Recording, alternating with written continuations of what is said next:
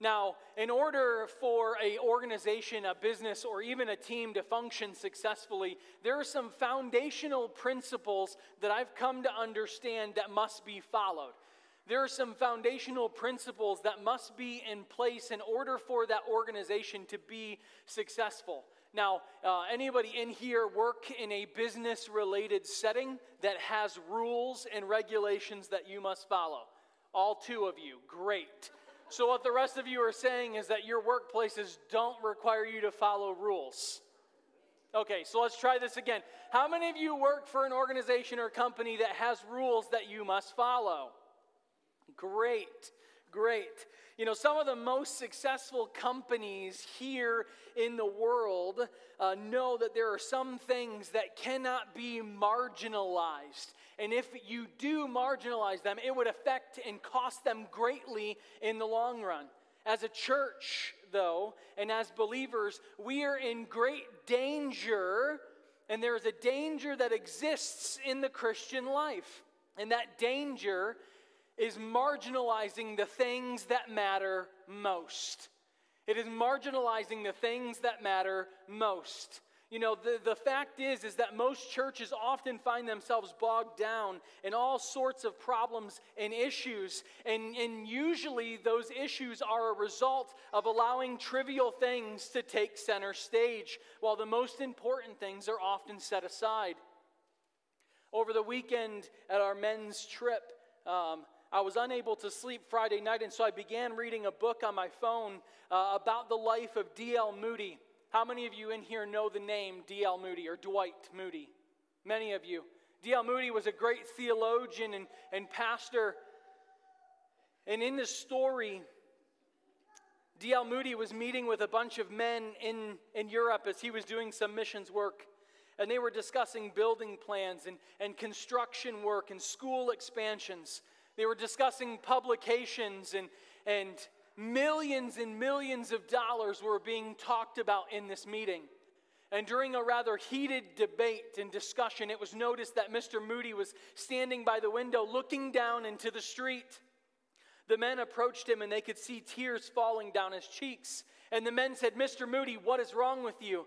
Do you not care that we are discussing millions and millions of dollars here in this meeting? What's the matter with you?" Mr. Moody turned and directed their attention down into the street and said, "Don't you see the millions of souls that need to be saved by the gospel? Don't you see the millions of souls that need to be saved by the gospel?" Church, there was a time when churches all across England were sending missionaries out by the hundreds to other nations. When pulpits were filled with red-hot preachers and churches were on fire with the love of Jesus Christ. When revival was not being discussed or read about, it was being experienced in church after church after church in that culture. Now, for the most part of England today, it has become a spiritual wasteland. Great Britain has become a country where less than 2% of the population even attempt to make it to a normal church service on a Sunday, and the fastest growing religion in Great Britain right now is Islam. The fastest growing religion. Do you know no one in their wildest dreams thought 150 years ago that we would be sending missionaries into Great Britain to evangelize them? Nobody. But sadly, many of the churches right here in our own culture are on the same path as those churches in England. Many churches are falling by the wayside because their focus, and in many cases their priority, is on meeting the felt needs of the people. We want church to be fun. We want church to be exciting and fresh and hip and upbeat and cool. That's what our culture says about church. We want the gospel to be less offensive, and we want for people to be comfortable when they walk in the four walls of the building.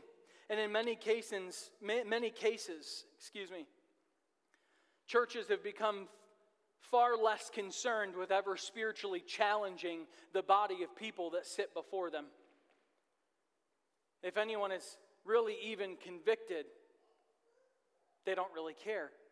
If there's any true life change or real commitment to a body of believers, churches are no longer caring. And as long as we are comfortable and cozy and everything is cool, then we're all happy and joyous in the church setting. It was J. Oswald Chambers, a great missionary from Canada, who was touring a huge palatial and prestigious church here in America when he asked the pastor, "How many missionaries does your church support?" And the pastor said, "I don't believe we support any." To which J. Oswald Chambers replied back, "Well, then this building is a stench in the gospel of God." This building is a stench in the nostrils of God. Church, I've come to realize as I have studied the Word of God, and I believe the others here have too, that the Spirit of Christ is the Spirit of missions. The Spirit of Christ is the Spirit of missions, and the nearer that we get to Christ, the more intensely missionary-minded we should become. In our text today, Paul is going to be addressing a church that is spiritually sick. Externally, they looked good, but internally, this church was rotting away, and it was a church at Corinth. This was a church that had marginalized the mission of the church, and trivial things had taken center stage. So if you would please turn with me to chapter 4 of 2 Corinthians. Chapter 4. We're going to be covering portions of 2 different chapters here in 2 Corinthians, so just follow along with me. It says in verse 1, "Therefore," and if you have a physical Bible, I want you to underline this ministry. I want you to just underline it for me. "Therefore, having this ministry by the mercy of God, we do not lose heart, but we have denied disgraceful, underhanded ways. We refuse to practice cunning or to tamper with God's word, but by the opening statement of truth, we would commend ourselves to everyone's conscience in the sight of God. And even if our gospel is veiled, it is veiled to those who are perishing." In verse 4, "In their case, the God of this world has blinded the minds of the unbelievers to keep them from seeing the light of the gospel of the glory of Christ, who is the image of God. For what we proclaim is not ourselves, but Jesus Christ as Lord, with ourselves as your servants, for Jesus' sake. For God, who said, 'Let light shine out of darkness,' has shown in our hearts," I want you to underline, "to give the light of the knowledge of the glory of God in the face of Jesus Christ." Now I want you to jump over to chapter number 5 with me. Amen. Chapter number 5. Look at verse number 14. It says, "For the love of Christ constrains us, because we have concluded this, that the one has died for all, therefore all have died. And he died for all, that those who live might no longer live for themselves, but for him who for their sake died and was raised. From now on," verse 16, "therefore we regard no one according to the flesh, even though we once regarded Christ according to the flesh. We regard him thus no longer. Therefore, if anyone is in Christ, he is a new creation." Amen, church? Amen. "The old has passed away, and behold, the new has come. And all this is from God," verse 18, "who through Christ reconciled to us to himself, and gave us the ministry of reconciliation." I want you to highlight that phrase, the ministry of reconciliation. "That is, in Christ God was reconciling the world to himself, not counting their trespasses against them, and entrusting to us the message of reconciliation." Verse 20, "Therefore we are ambassadors for Christ, God making his appeal through us. We implore you on behalf of Christ, be reconciled to God. For our sake he made him to be sin who knew no sin, so that in him we might become the righteousness of God." Amen? Let us pray. Heavenly Father, we come to you in this place, Lord, and we ask of you now to please illuminate these scriptures and give us the grace to receive your word today. Help us to be challenged by what Paul has said here to this church, and that we would not walk away with the mindset of marginalizing missions down to a program.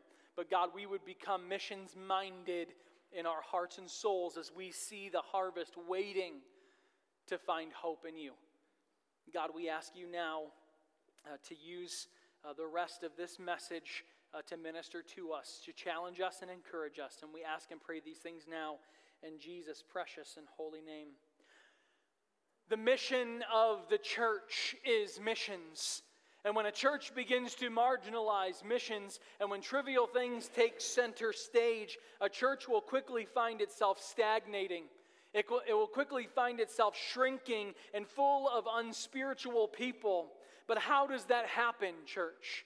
How does it come in a church to a place where we begin to marginalize the very command of God? How does a church end up in this dreadful situation?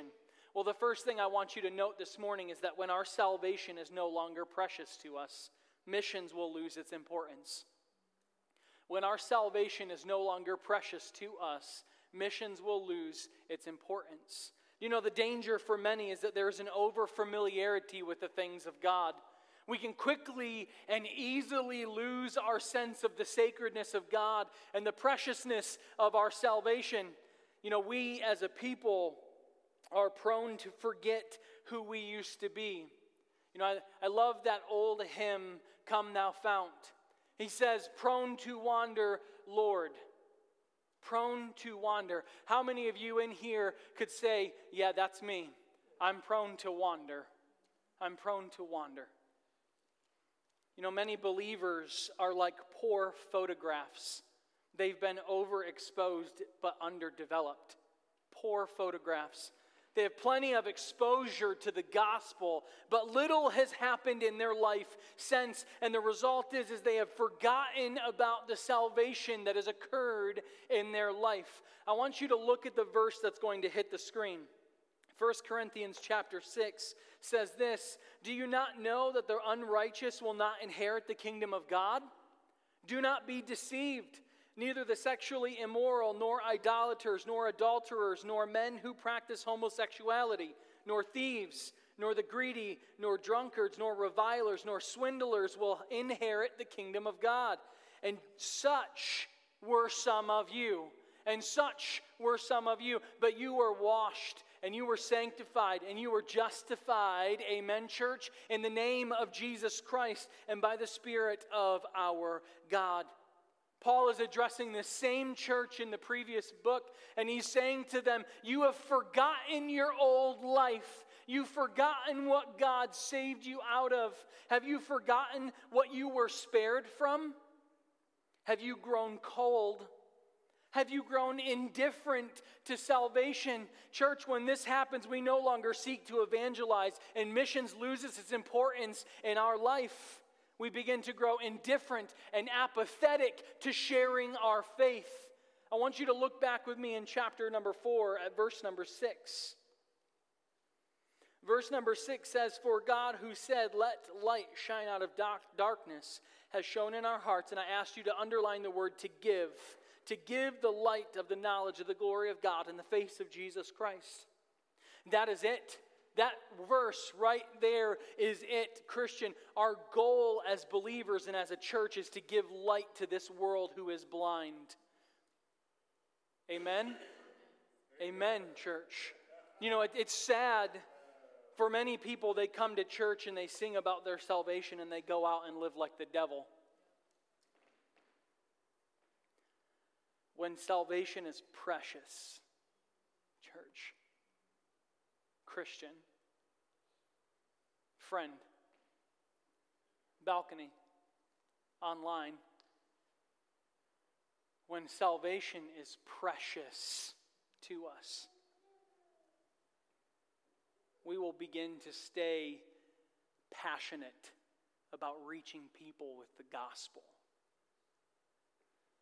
The second thing I want us to notice this morning is that missions becomes a program when we fail to live out our life for Christ.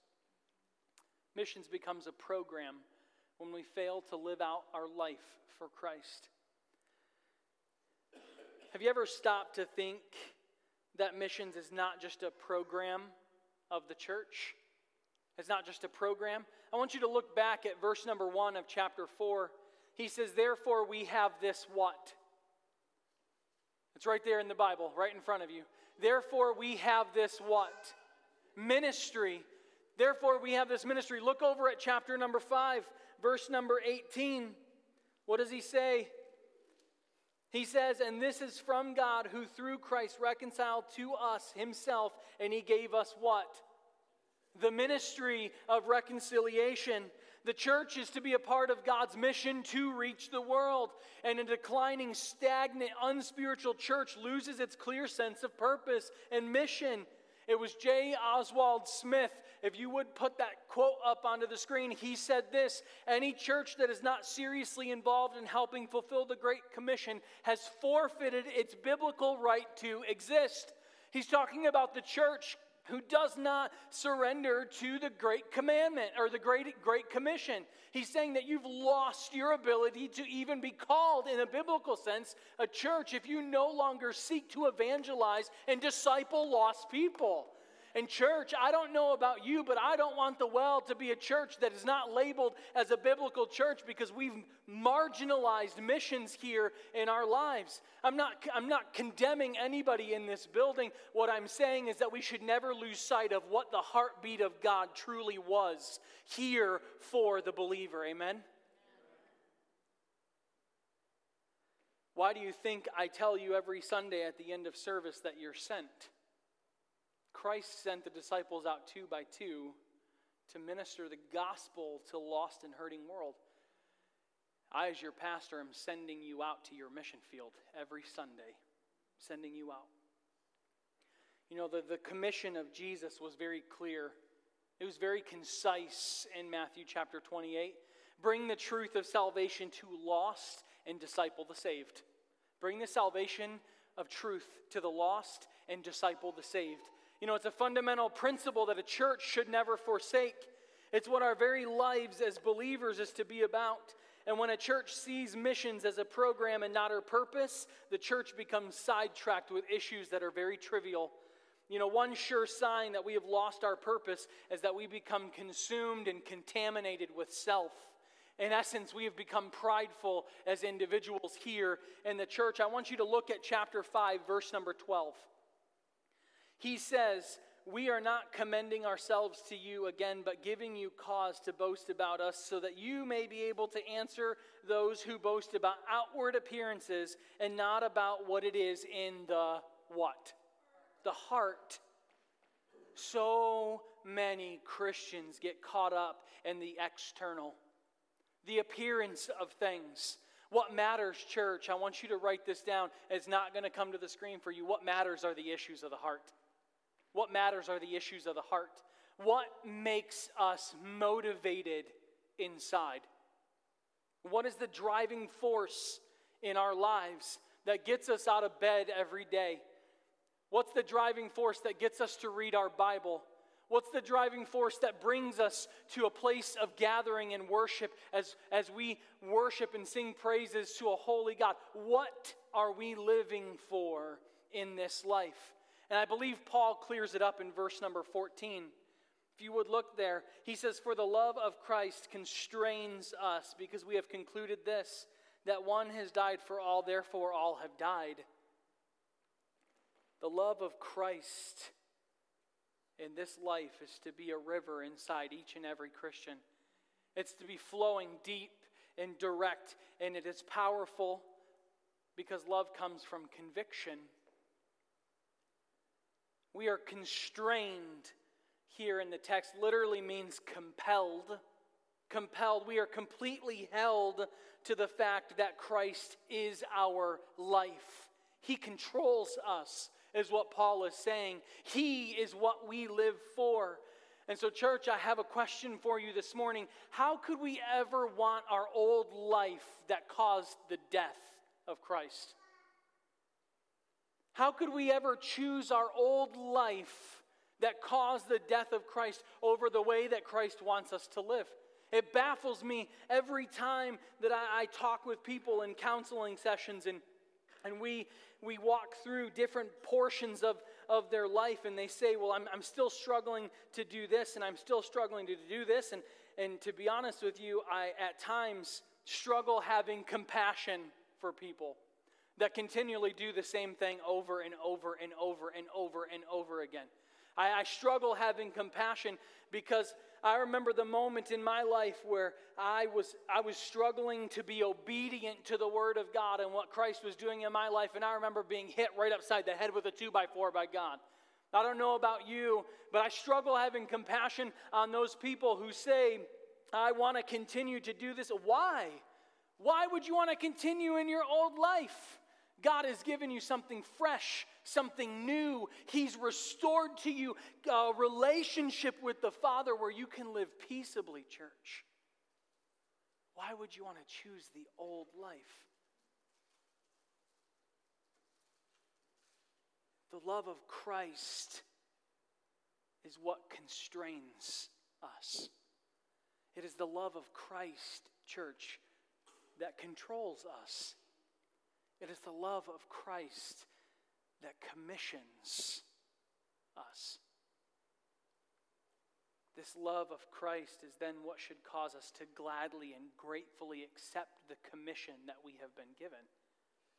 I want you to look back with me at verse number 20. He says, therefore we are ambassadors for Christ, God making his appeal through us. And we implore you on behalf of Christ to be reconciled to God. Church, I want you to write something down. It's going to linger on the screen for you a moment. But if a commission by an earthly king is considered an honor, how can a commission by the heavenly king be considered a sacrifice? If a commission by an earthly king is considered an honor, how can a commission by the heavenly king be considered a sacrifice? Well, it can when our salvation is no longer precious to us. And it can when missions becomes a program and not a part of who we are. And the final point for us this morning is that the impact of missions perishes when we fail to remember who we represent. When we fail to remember who we represent. How many of you know the name Charles Spurgeon? Spurgeon is one of my favorite theologians and authors outside of C.S. Lewis. But there was a time when Charles Spurgeon was at a college in London, and someone asked Charles Spurgeon, will the heathen who has never heard the gospel be saved? There's a question that was posed to him. And he replied back with, it's more of a question with me whether we who have the gospel and fail to give it, whether we will be saved.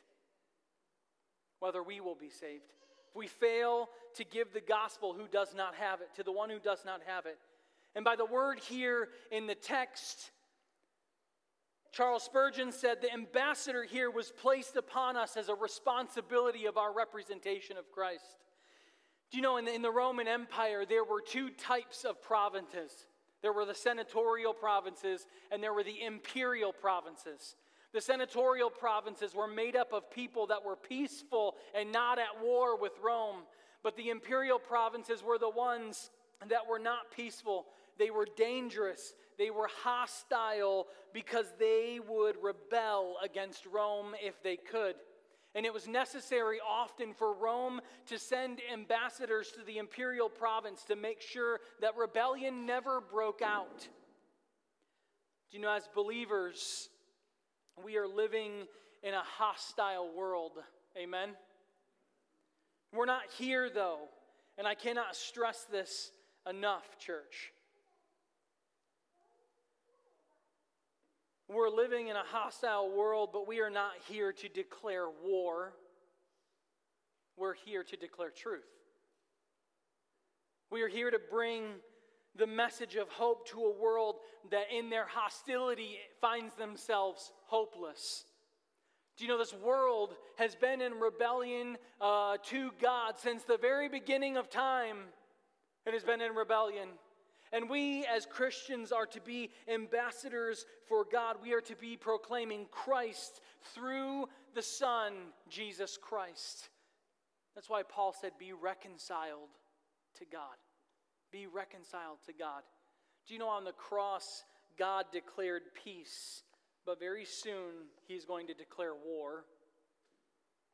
Very soon He is going to declare war.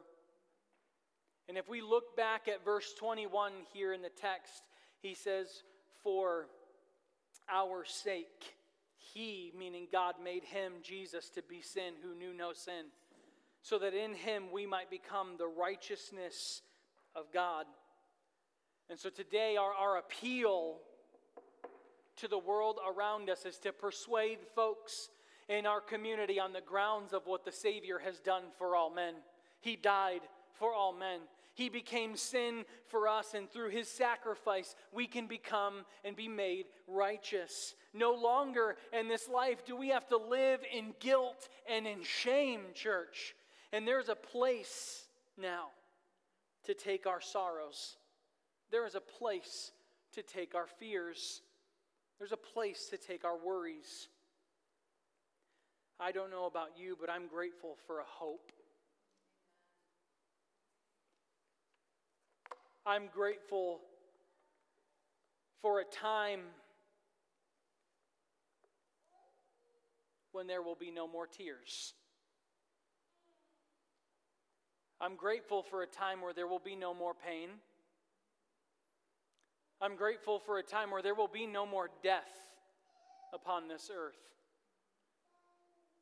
But most of all, I'm grateful for a time where I will stand before my Maker. What about you, church?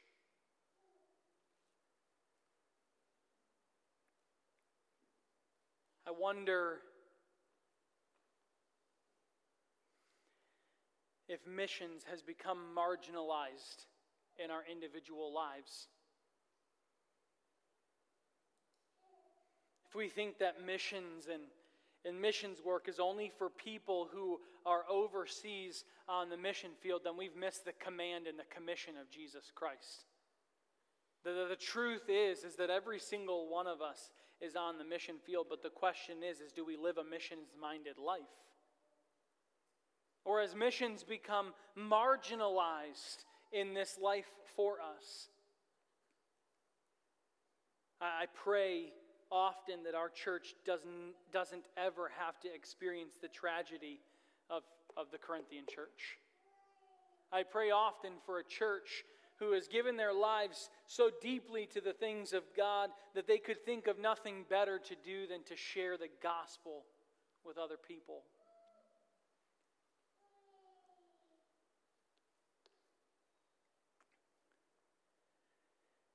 And on this Sunday, as we talk about missions, I wonder if we have forgotten the missionaries that our church supports.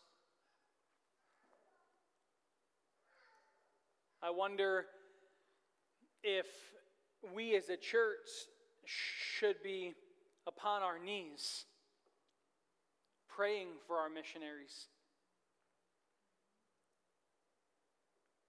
You know,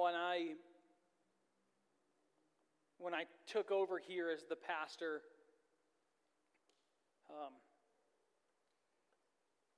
one of the things that grieved my spirit the most was the fact that there were no missionaries that were being supported at this church. I know the church has done missions work, but there were no missionaries. There were no Christians that were on the missions field that we were connecting with on a regular basis and supporting what God was doing in their lives. And I made it a point to continuously bring it up to our board. We've got to find missionaries that our church can support.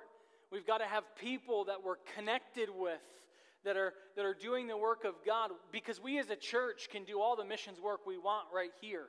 But the mission, the gospel going forward was to reach all nations. It was to reach all nations.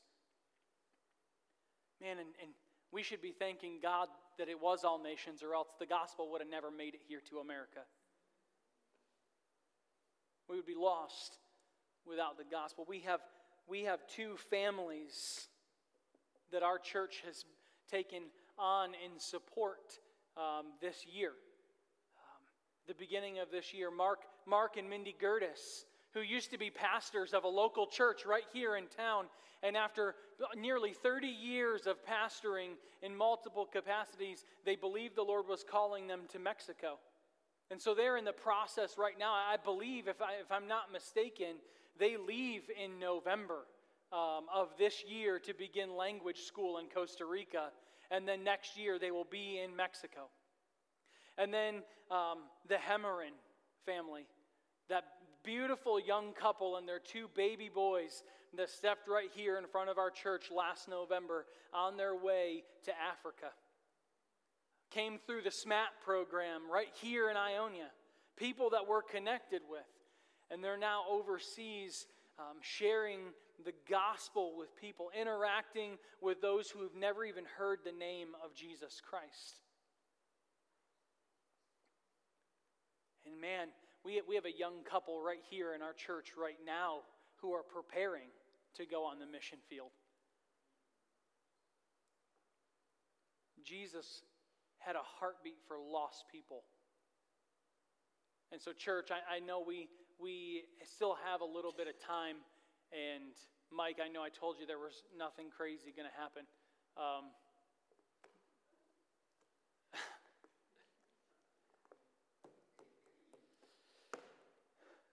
I believe that God wants us as a church to get on our face before Him and pray, not only for the lost, but to pray for our missionaries. I don't know about you, but as the days go on, I'd rather be communing with God than distracted by the things of this world. So church, I'm going to ask at this time that we would begin to set our hearts into an attitude of prayer. You can get into small groups of people and pray. You can pray as individuals. You can come here to this altar, but I believe that we need to spend the next little bit of time praying for missions, praying for our community and the lost and the hurting, and praying for the Hemerins, praying for the Gertis family. And in church, if you didn't know this, we have a sponsor child as well that we send money to every single month so that they can not only get an education, but they can hear the gospel as well. And so I'm going to ask us now, and if you would, you can just play some music. It doesn't have to be anything super loud at all. In church, I'm going to just ask us now, you can get into groups, you can come here just to begin to pray. And then I will close us in prayer here. And